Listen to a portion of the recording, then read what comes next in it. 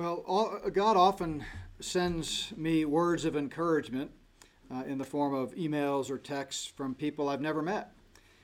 And, maybe they follow our ministry through Not by Works or Plum Creek Chapel and just feel led to reach out for some reason. And one time I received a very timely word from a man who learned of a struggle that at the time my family and I were facing, and he texted me the following. He said, quote, "Push past what is seen.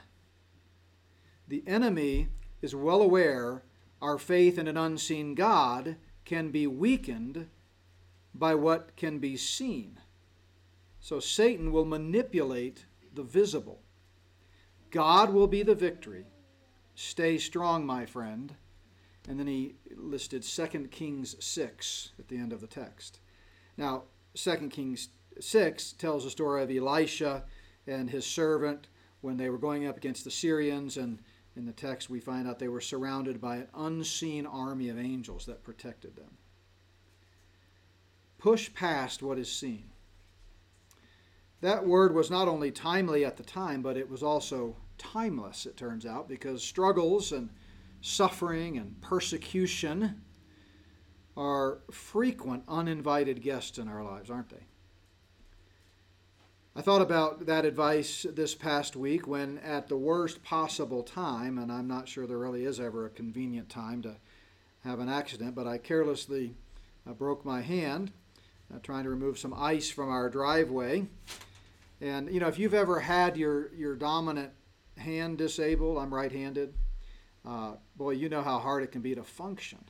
I mean, even the simplest things, brushing your teeth and tying your shoes, those kinds of things can really be a challenge. I think by the time this heals, I'll probably be ambidextrous because I'm being forced to use my left hand, and especially when my work is so dependent on computer. It's hard to type. When you have to use one hand. But I know there are far more significant sufferings than a minor injury that people face, even in this auditorium. Right now, people are struggling. There are financial struggles, emotional struggles, relational struggles. There are spiritual struggles. So this was a timely word and a timeless word. And I think that the texter that sent me this was spot on. We need to push past, or in a commonly used motivational phrase of our day, power through the visible trials that we face. We have an unseen enemy, and his name is Satan. And ever since Christ rose from the dead, Satan has been writhing in anger and fury and wrath, seeking to destroy anyone who names the name of Christ as he heads out the door. He's not done yet. God is sovereign. We know how the plan ends, but right now the whole world is under the sway of the wicked one. He's the prince of the power of the air, the God of this age. And we know that Jesus said he comes to steal, kill, and destroy. And so as we continue our walk through the early days of the church, we come to a little section. It's a big section. We're not going to read all of it. I mean, we could spend weeks just on chapters 4 and 5 and take some principles from almost every single verse and section. It's so rich. But in outlining the book of Acts, these two chapters really kind of come together around a common theme. It's the first occurrence of persecution in the early church. So the church is just weeks old, still in its infancy, and we see Satan's first shot across the bow. And of course, it's only going to intensify in the days and months that followed. And here we are 2,000 years later, and we know that Satan is utterly trying to destroy the church, because the church is the body of Christ, and he wants to destroy Christ. Satan thinks he's the rightful heir to the throne. He tried to take the throne in heaven. God said, no way. So he comes to the earth, and he's been trying for 6,000 years to destroy the heir to the throne, the Son of God, the King of Kings, the Son of David, Jesus Christ himself.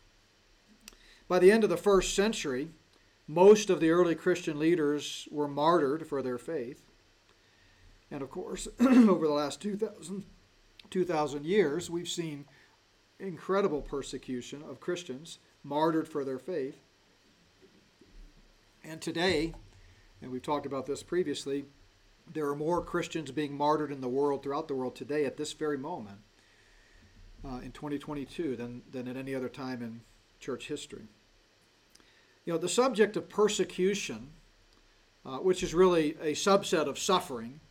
I mean, not all suffering is persecution, but all persecution is definitely suffering. Amen? And there's other kinds of suffering. And so the principles we're going to talk about this morning can apply beyond just persecution. But the subject of persecution here in America has really started to come up more and more in conversation over the last couple of years, especially since the rollout of the manufactured pandemic and the medical tyranny that ensued after that. And I wonder if we're ready for that. I mean, we better be, because it's kind of already happening. In fact, the parallels that we're going to read about in this section of Acts this morning with what happened over the last 2 years in the church and governments across the world dictating what you can say, when you can meet, what you can preach, where you can stand, what you can sing, those kinds of things are really uncanny. But beyond physical persecution for the cause of Christ, there's also a spiritual persecution as Satan takes aim at believers and unleashes the power of hell against us. What does this look like?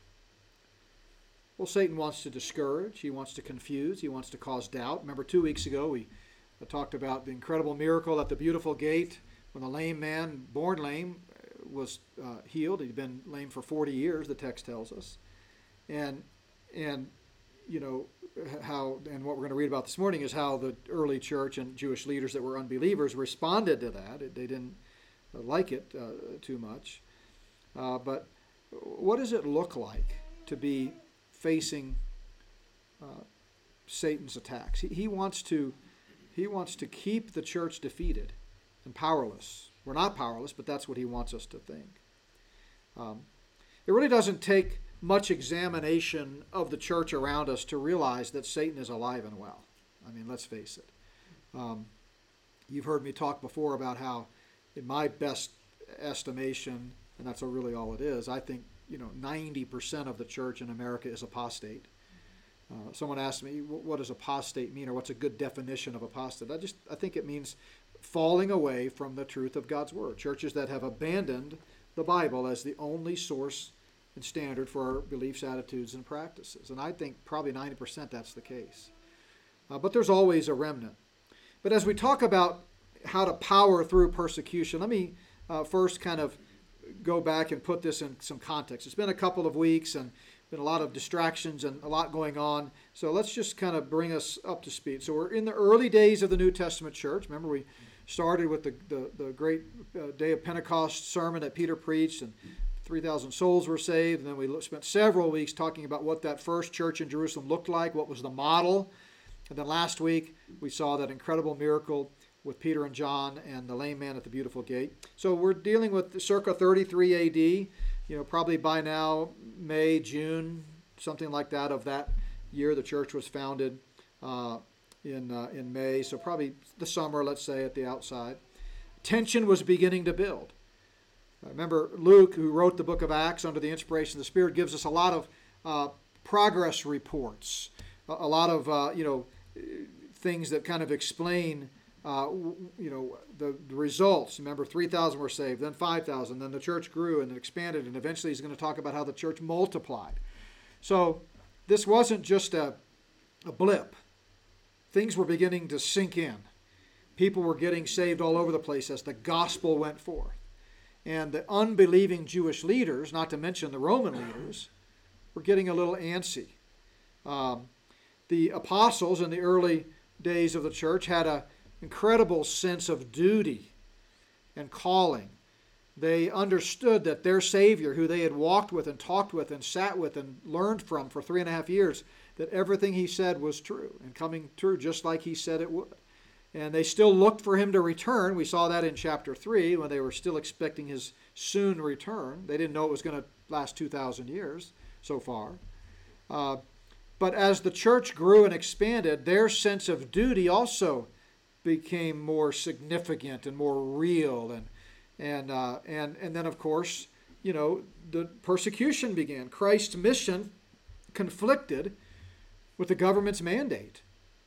Sound familiar? Christ's mission conflicted with the government's mandate. And how would the apostles respond? What would they do? Well, their faith was strong. I mean, this is the man whom they walked with and talked with. They saw him after he resurrected. They understood resurrection power, and they understood their role that they had to play. Jesus had outlined it for them quite well in the upper room the night that he was betrayed. And so they responded as we might expect. But I think the question for us from an applicational standpoint is, how are we going to respond? How can we power through persecution? And I think there's two reasons this is very important. Number one, because as I alluded to, it's very possible, even likely, that we and our children will face physical persecution in our lifetimes, the way things are heading. We know that's happening already. There have been preachers in America in the last year who have been pulled from the pulpit, put in handcuffs, and put in a car for preaching the Word of God and leading hymns out in the open air, by the way, in the church parking lot even, not even in the building. And yet that was a no-no.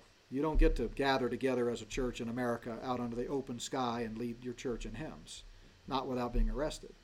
And of course in other countries, that was pretty isolated around here, around America. It happened a few times. Other parts of the world, it was normal. It was the new normal. But second reason I think this is important is because in the spiritual realm, Satan's attacks are already occurring at unprecedented rates.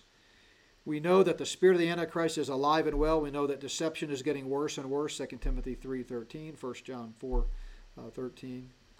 So the spiritual battle that is going on where Satan is coming to steal, kill, and destroy is intensifying. And therefore, persecution and suffering on a personal level are getting more intense, even if you're not being hauled off to prison the way Peter and John were. So I'd like to read our passage. We're going to read just selected portions of it. It's obviously a big section. I encourage you, though, to read all of chapter 4 and 5 just to get the flow of thought as we move on beyond this in the coming weeks. But let's take a look at this section here in Acts chapter 4. So he begins, "Now as they spoke to the people, the priests, the captains of the temple, and the Sadducees came upon them, being greatly disturbed that they taught the people and preached in Jesus the resurrection from the dead." Now, that's what Peter preached in chapter 2 in Jerusalem. That's what on the day of Pentecost. That's what he preached in chapter 3 in response to how did this lame man get healed? Resurrection life, that Jesus is the life giver. He defeated death, hell, and the grave when he rose from the dead. And then he goes on, "And they laid hands on them and put them in custody until the next day, for it was already evening.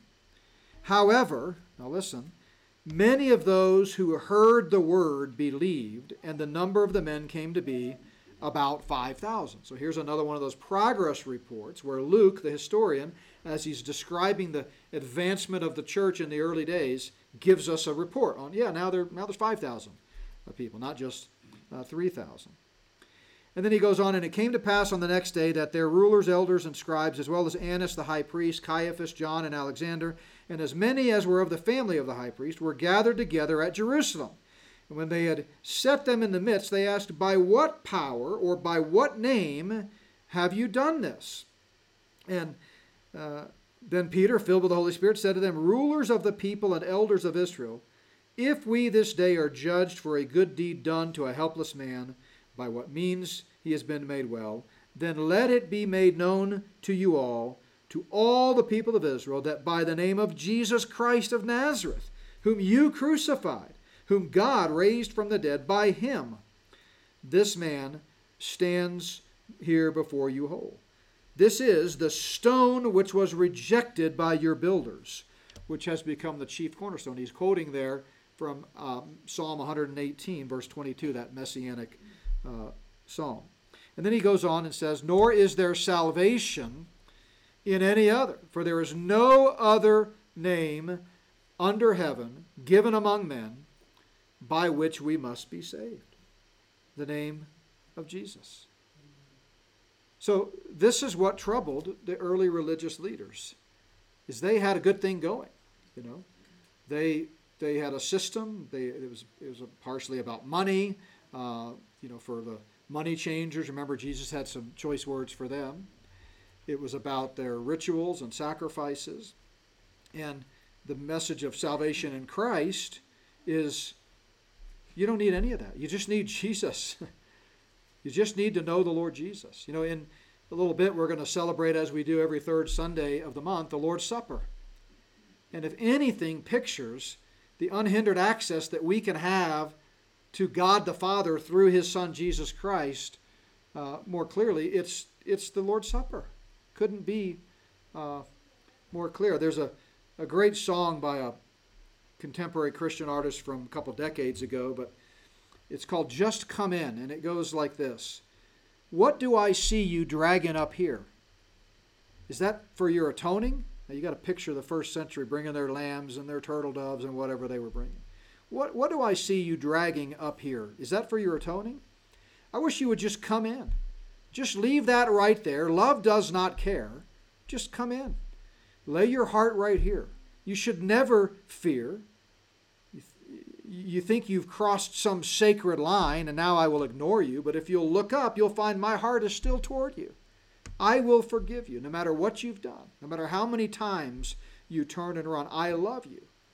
I wish you'd just come. Another song puts it this way, come to the table that he's prepared for you. The bread of forgiveness, the wine of release. Come to the table and sit down beside him. This notion was what really stunned the crowds that would listen to Jesus speak for 3.5 years, that he would get down and mingle with the harlots and the tax collectors, that he would have dinner with the unclean Gentiles. Come to the table and sit down beside him. The Savior wants you to join in the feast. Come to the table and see in his eyes the love that the Father has spoken. And know you are welcome, whatever your crime, for every commandment you've broken. For he's come to love you and not to condemn. He offers a pardon of peace. If you'll come to the table, you'll feel in your heart the greatest forgiveness, the greatest release. Come to the table and taste of the glory. Savor the sorrow. He's dying tomorrow. Remember, he gave the Lord's Supper, instituted it, the very night he was betrayed. By the next day he was laid in the tomb. The hand that is breaking the bread soon will be broken. And here at the table sit those who have loved him. One is a traitor and one will deny. But he's lived his life for them all, and for all he'll be crucified. Luke goes on to say, now when they saw the boldness of Peter and John and perceived that they were uneducated and untrained men, they marveled, and they realized that they had been with Jesus. I wonder how many people recognize that we've been with Jesus. See, it's going to be more and more important that we really get to know our Savior like never before. Now, if you've trusted in him and him alone as your only hope of salvation, then you're part of the family of God. You're born again. That issue is settled. We talked about that 2 weeks ago when we talked about assurance. But there needs to be a closeness, an intimacy as we head into these uncharted waters, at least as Christians in America. And that's why Jesus told the disciples in that famous upper room that we've talked about that they need to abide in Christ.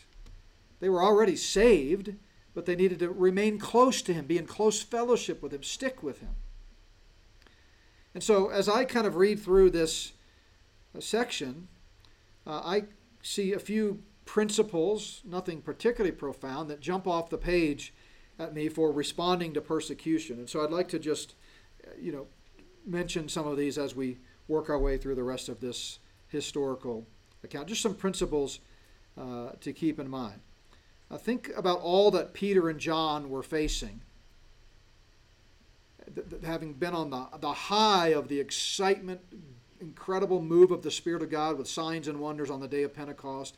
establishment of the church, the singing and meeting together and rejoicing together, and now all of a sudden, Satan gives this shot across the bow. And I want you to picture what was right in front of them in the chaos of that time. And the first principle that I want to mention is, in the midst of persecution, we need to focus on what is not seen, not what is seen. That's what we've been singing a lot about today. Focus on what is not seen, not what is seen. And I think the Lord gave me a visible reminder of that in a small way. Again, it's, a small fracture is not a big deal in the grand scheme of things. People have far worse crosses to bear, believe me. But still, it's amazing how painful one little broken bone can be. I never appreciated my pinky finger like I have the last few days. In fact, I confess I forgot you were there. But now I know you're there, and it hurts. But it's pretty easy to focus on the throbbing, to focus on the inconvenience, to focus on the bandage, to focus on what I see. And that's just a metaphor for how to handle suffering in general and persecution in general. Focus on what is not seen, not what is seen. It's kind of a tongue twister, isn't it? But let's say it together. Let me say it once and then you say it with me. Focus on what is not seen, not what is seen. Ready? Focus on what is not seen, not what is seen. That's the principle. So what was right in front of Peter and John? Well, they were looking at angry, powerful, jealous leaders.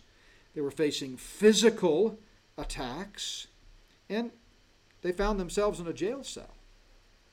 Now, those of us in this room haven't suffered to that point yet, that I know of. Maybe some of you have done mission work or served the Lord in certain capacities where maybe you have been imprisoned. I don't know. But there are people all around the world today that are sitting in a jail cell for the cause of Christ. And this is what Peter and John were facing. Focus on what is not seen, not what is seen. So what was not seen? What did they need to focus on? They needed to focus on the spiritual power. They knew that these men had been with Jesus. They knew that Jesus had resurrection power. He had the ability to raise people from the dead. They knew that spiritual power was on their side. And that's why Paul would later declare in his letter to the Ephesians, "Be strong in the Lord and in the power of his might." And he goes on to say, "We do not wrestle against flesh and blood." Flesh and blood, there's just a metonym for what you can see and feel and touch, right? So this physical ailment that I'm experiencing is not what it's about. There's an unseen battle that we need to keep fixated on. Our battle is not against what we see, but we battle against principalities, powers, the rulers of darkness of this age, against spiritual hosts of wickedness in heavenly places. And just as that's our unseen enemy, we need to never forget that we have an unseen advocate who's already won the battle. Paul would later say in 2 Corinthians, "The weapons of our warfare are not carnal," meaning fleshly, meaning physical, able to be touched and seen, "but they're mighty in God for pulling down strongholds." For the weapons of our warfare are mighty in God. Mighty in God. That's the spiritual power. In the context of 2 Corinthians, Paul's talking about all kinds of attacks on his character and his apostleship and his authority. And he admitted that he walked in the flesh. In other words, he was only human, but he realized that he didn't operate or function according to the flesh. And he was contrasting living in the world with no spiritual perspective and no hope versus living in the world but not being of the world. He knew that carnal weapons like intimidation, manipulation, trickery, double talk, rumor, hypocritical behavior, all that's ineffective in a spiritual unseen warfare. Reliance on the working of God, however, results in spiritual victories. So focus on what is not seen, not what is seen. So let's pick up the story where we left off. I think we left off in verse 13. Now, when they realized they had been with Jesus. Now, verse 14. "And seeing the man who had been healed standing with them, they could say nothing against it." I love the way Luke puts that. It's like I mean, the guy was lame for 40 years. Now he's walking around doing, cartwheels. What are you going to do? But when they had commanded them to go aside out of the council, they conferred among themselves, saying, What shall we do with these men? For indeed, that a notable miracle has been done through them is evident to all who dwell in Jerusalem, and we cannot deny it. And then verse 17, but so that it spreads no further among the people, let us severely threaten them, that from now on they speak to no man in this name. I mean, I don't understand that reaction. Just like I don't understand the reaction of pagan, humanistic cultural leaders today. I mean, why wouldn't these Jewish leaders call an assembly and line up all the lame people? Come one, come all. Look, we've just solved the problem. No, here a guy gets healed, and they command them, don't ever do that again. I mean, we can't have people being healed. So they called them in and commanded them not to speak at all, nor teach in the name of Jesus. So the second principle, I think, to remember is that persecution can be relentless. And chaotically so. I mean, just irrationally so, right? I mean, why would these people continue to persecute when the opposite has the best results? It's counterintuitive, in other words, and yet persecution isn't rational, and it's not. It doesn't quit. It can be relentless. David understood this 1,000 years before Christ when he wrote in Psalm 13, "How long, O Lord, will you forget me forever? How long will you hide your face from me? How long shall I take counsel in my soul, having sorrow in my heart daily? How long will my enemy be exalted over me?" You ever feel like that? I mean, that's what it can feel like when you're facing an extended season of suffering or persecution. And then the third principle that I take from this is that our first priority is always God's Word. When we face persecution, we need to remember this. And a lot of churches, I think, dropped the ball on this over the last 2 years. But our number one priority in the midst of persecution has always got to be God's Word. God's Word trumps everything else. God's Word trumps government. God's Word trumps peer pressure. We've all been there. God's Word trumps tradition. God's Word trumps society and culture. And one that a lot of people forgot a couple of years ago, God's Word trumps Trump, too. Okay. Let's listen to how Peter and John responded. Peter and John answered and said to them, "Whether it is right in the sight of God to listen to you more than to God, you judge. You decide whatever you want. But for our part, we cannot but speak the things we have seen and heard." We can't stop talking about it. You can command us not to, but we're not going to do it. In the next chapter, Peter and John were put in prison yet again, and they say, we ought to obey God rather than men. One of the scribes, one of the leaders, Gamaliel, when they were really puzzled, what do we do with these guys? We can't string them up because that'll cause a riot. If you read on in chapter 5, that's what they talk about. We can't really, kill them, but they're just steadfastly refusing, It's kind of like when you refuse to put on a mask. I mean, the little 18-year-old store manager, what are they going to do? I mean, they're kind of dumbfounded. I mean, I guess theoretically they could call the police, but they're not going to want that seen, right? But that's kind of the sense you get here. They didn't know what to do. So Gamaliel was one of the leaders, and he spoke up and he gave advice. And here's what he said: "Now I say to you, keep away from these men and let them alone. For if this plan or this work is of men, then it'll come to nothing." And he gave a couple of examples of how this had happened before, and it fizzled out. But he said, "But if it is of God, you can't do anything about it anyway. So tread lightly," is what his advice was. So even Gamaliel understood the principle that our first priority should always be God's Word. This has always been true throughout human history. You remember the story of Shadrach, Meshach, and Abednego? Nebuchadnezzar said, "If you don't worship me, or this image of me, you're going to be cast immediately into the midst of a burning, a fiery furnace. What did they say? Well, okay, if that's the case, then we believe our God is able to deliver us from this burning fiery furnace, and he will deliver us from your hand, O king. But if not,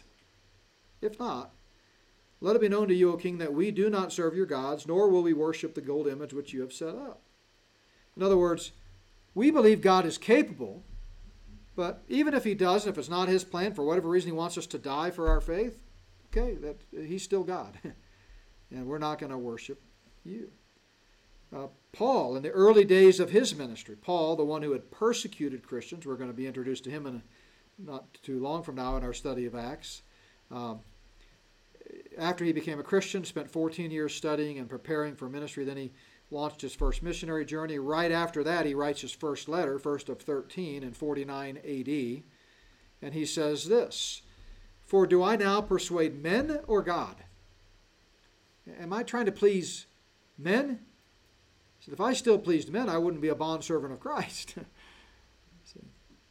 You can't do both. You can't please government, please men, please your neighbor, and serve God at the same time. I mean, you can follow government as long as it's not a tyrannical government, and as long as it's not overstepping. Government has a purpose in God's divine plan, and that purpose is to bless good and punish evil. But it's not to impose restrictions on God's church. And then the next principle, a fourth principle to keep in mind when facing persecution, is the best response to persecution is to give God the glory and just praise him in the midst of it. So if we skip ahead to chapter 5, we pick up the story after Gamaliel gave his advice, and here's what we read in verse 40. They agreed with him, and when they had called for the apostles and beaten them, there's that relentless persecution again, they commanded them that they should not speak in the name of Jesus, and they let them go. So once again, they're out of prison, and how do they respond? Very, very important. Verse 41. They departed from the presence of the council, grumbling and complaining that they broke their hand. Grumbling and rejoicing that they were counted worthy to suffer shame for his name. Praising God. That's how you respond to suffering. Now that's not easy, believe me. Nobody knows that more than I do. Now, this is Peter, of course, is the one experiencing this along with John. I want you to fast forward 30 years later. So now we're in the mid-60s. A lot has happened in the church. Saul got saved, became Paul. He's writing his letters, taking his missionary journeys. People have been martyred. Stephen's been martyred. James has been martyred.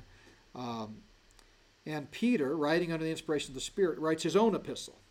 Of course, Acts is Luke writing, but this is Peter. And he would look back on this experience that he had in the early days of the Jerusalem church, and under the inspiration of the Spirit, write these words. He would say, "Beloved, do not think it strange concerning the fiery trial which is to try you, as though some strange thing happened to you, but rejoice to the extent that you partake of Christ's sufferings, that when his glory is revealed, you also may be glad with exceeding joy." Peter understood his whole ministry from the get-go in the day of Pentecost was suffering for the cause of Christ.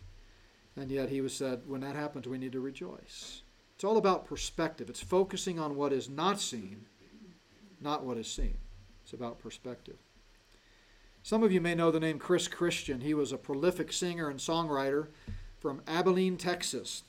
And his songs have been recorded by Elvis Presley, Olivia Newton-John, Natalie Cole, Sheena Easton, the Pointer Sisters, Al Jarreau, the Carpenters, Amy Grant, Patty Austin, Dionne Warwick, the group America, the Imperials, B.J. Thomas, Dan Peake, Sandy Patty, and many others. Yeah, he was prolific. He must have been thinking, I think, of Peter and John's experience in Acts 4 and 5 when he penned the words to this popular Christian song written by Chris Christian. When you're up against a struggle that shatters all your dreams and your hopes have been cruelly crushed by Satan's manifested schemes, and you feel the urge within you to submit to earthly fears, don't let the faith you're standing in seem to disappear. Praise the Lord. He can work through those who praise Him. Praise the Lord, for our God inhabits praise. Praise the Lord, for the chains that seem to bind you serve only to remind you that they drop powerless behind you when you praise Him. And one final principle as the story ends in Acts chapter 5, and that is never give in to Satan's intimidation. Never give in to Satan's intimidation. Notice how Luke ends chapter 5. And again, there's a lot in there. We skipped over the Ananias and Sapphira story, but there's a lot in there that is part of this season of persecution, and it doesn't slow down, by the way. But in Acts chapter 5, verse 42, Luke tells us, and daily in the temple and in every house they did not cease teaching and preaching Jesus as the Christ. They didn't shut down on Easter Sunday because the government said you can't worship. They didn't cease preaching. They'd been in prison twice. They'd been beaten. And yet we cannot but teach the Word of God. And Luke makes it clear that that's what went on happening. They did not cease teaching and preaching Jesus as the Christ. Peter himself ends his first letter, 1 Peter, in chapter 5, verses 10 and 11 with these words, but may the God of all grace, who called us to His eternal glory by Christ Jesus, after you have suffered a while, perfect, establish, strengthen, and settle you. To Him be the glory and the dominion forever and ever. Amen. That little phrase jumps off the page at me. After you have suffered a while. Jesus made it clear in the upper room, in this world we will have tribulation. Paul said all who desire to live godly in Christ Jesus will suffer persecution. And we better know how to respond to it biblically. So how do we power through persecution? Well, these are just some principles that I think are biblical and help us guide us through times of suffering. Focus on what is not seen, not what is seen. Remember that persecution can be relentless. Our first priority always has to be God's Word. Praise Him in the midst of persecution and never give in to Satan's intimidation. So, what's the takeaway? Well, the takeaway is in the title of the message. Power through persecution. Push past it, as that text said to me. Focus on what is not seen. And we can do it by God's grace. We can do it. Let's pray together. Father, we do thank you this morning just for these reminders from so many years ago, and yet we feel a commonality with the early church. Even in America, where we've been blessed to have so much freedom, we can begin to relate, and only just to begin, because our brothers and sisters of Christ throughout the church age have suffered far more than we have faced so far in this country. And we thank you for that. We pray that you prepare our hearts for what comes next, what may be lurking around the corner. Help us to sense the urgency of the hour, to be diligent, to proclaim the gospel, set a good example, and look up and be watchful, because the window may be closing when we have the freedom to do that. Father, I pray if there's one here today that doesn't know you, that today in simple childlike faith they would reach out and trust in your Son and our Savior, who died and rose again for our sins, so that they can have forgiveness of sin and eternal life. As Peter said, it's only in His name. And it's in that precious name that we pray. Amen. Amen.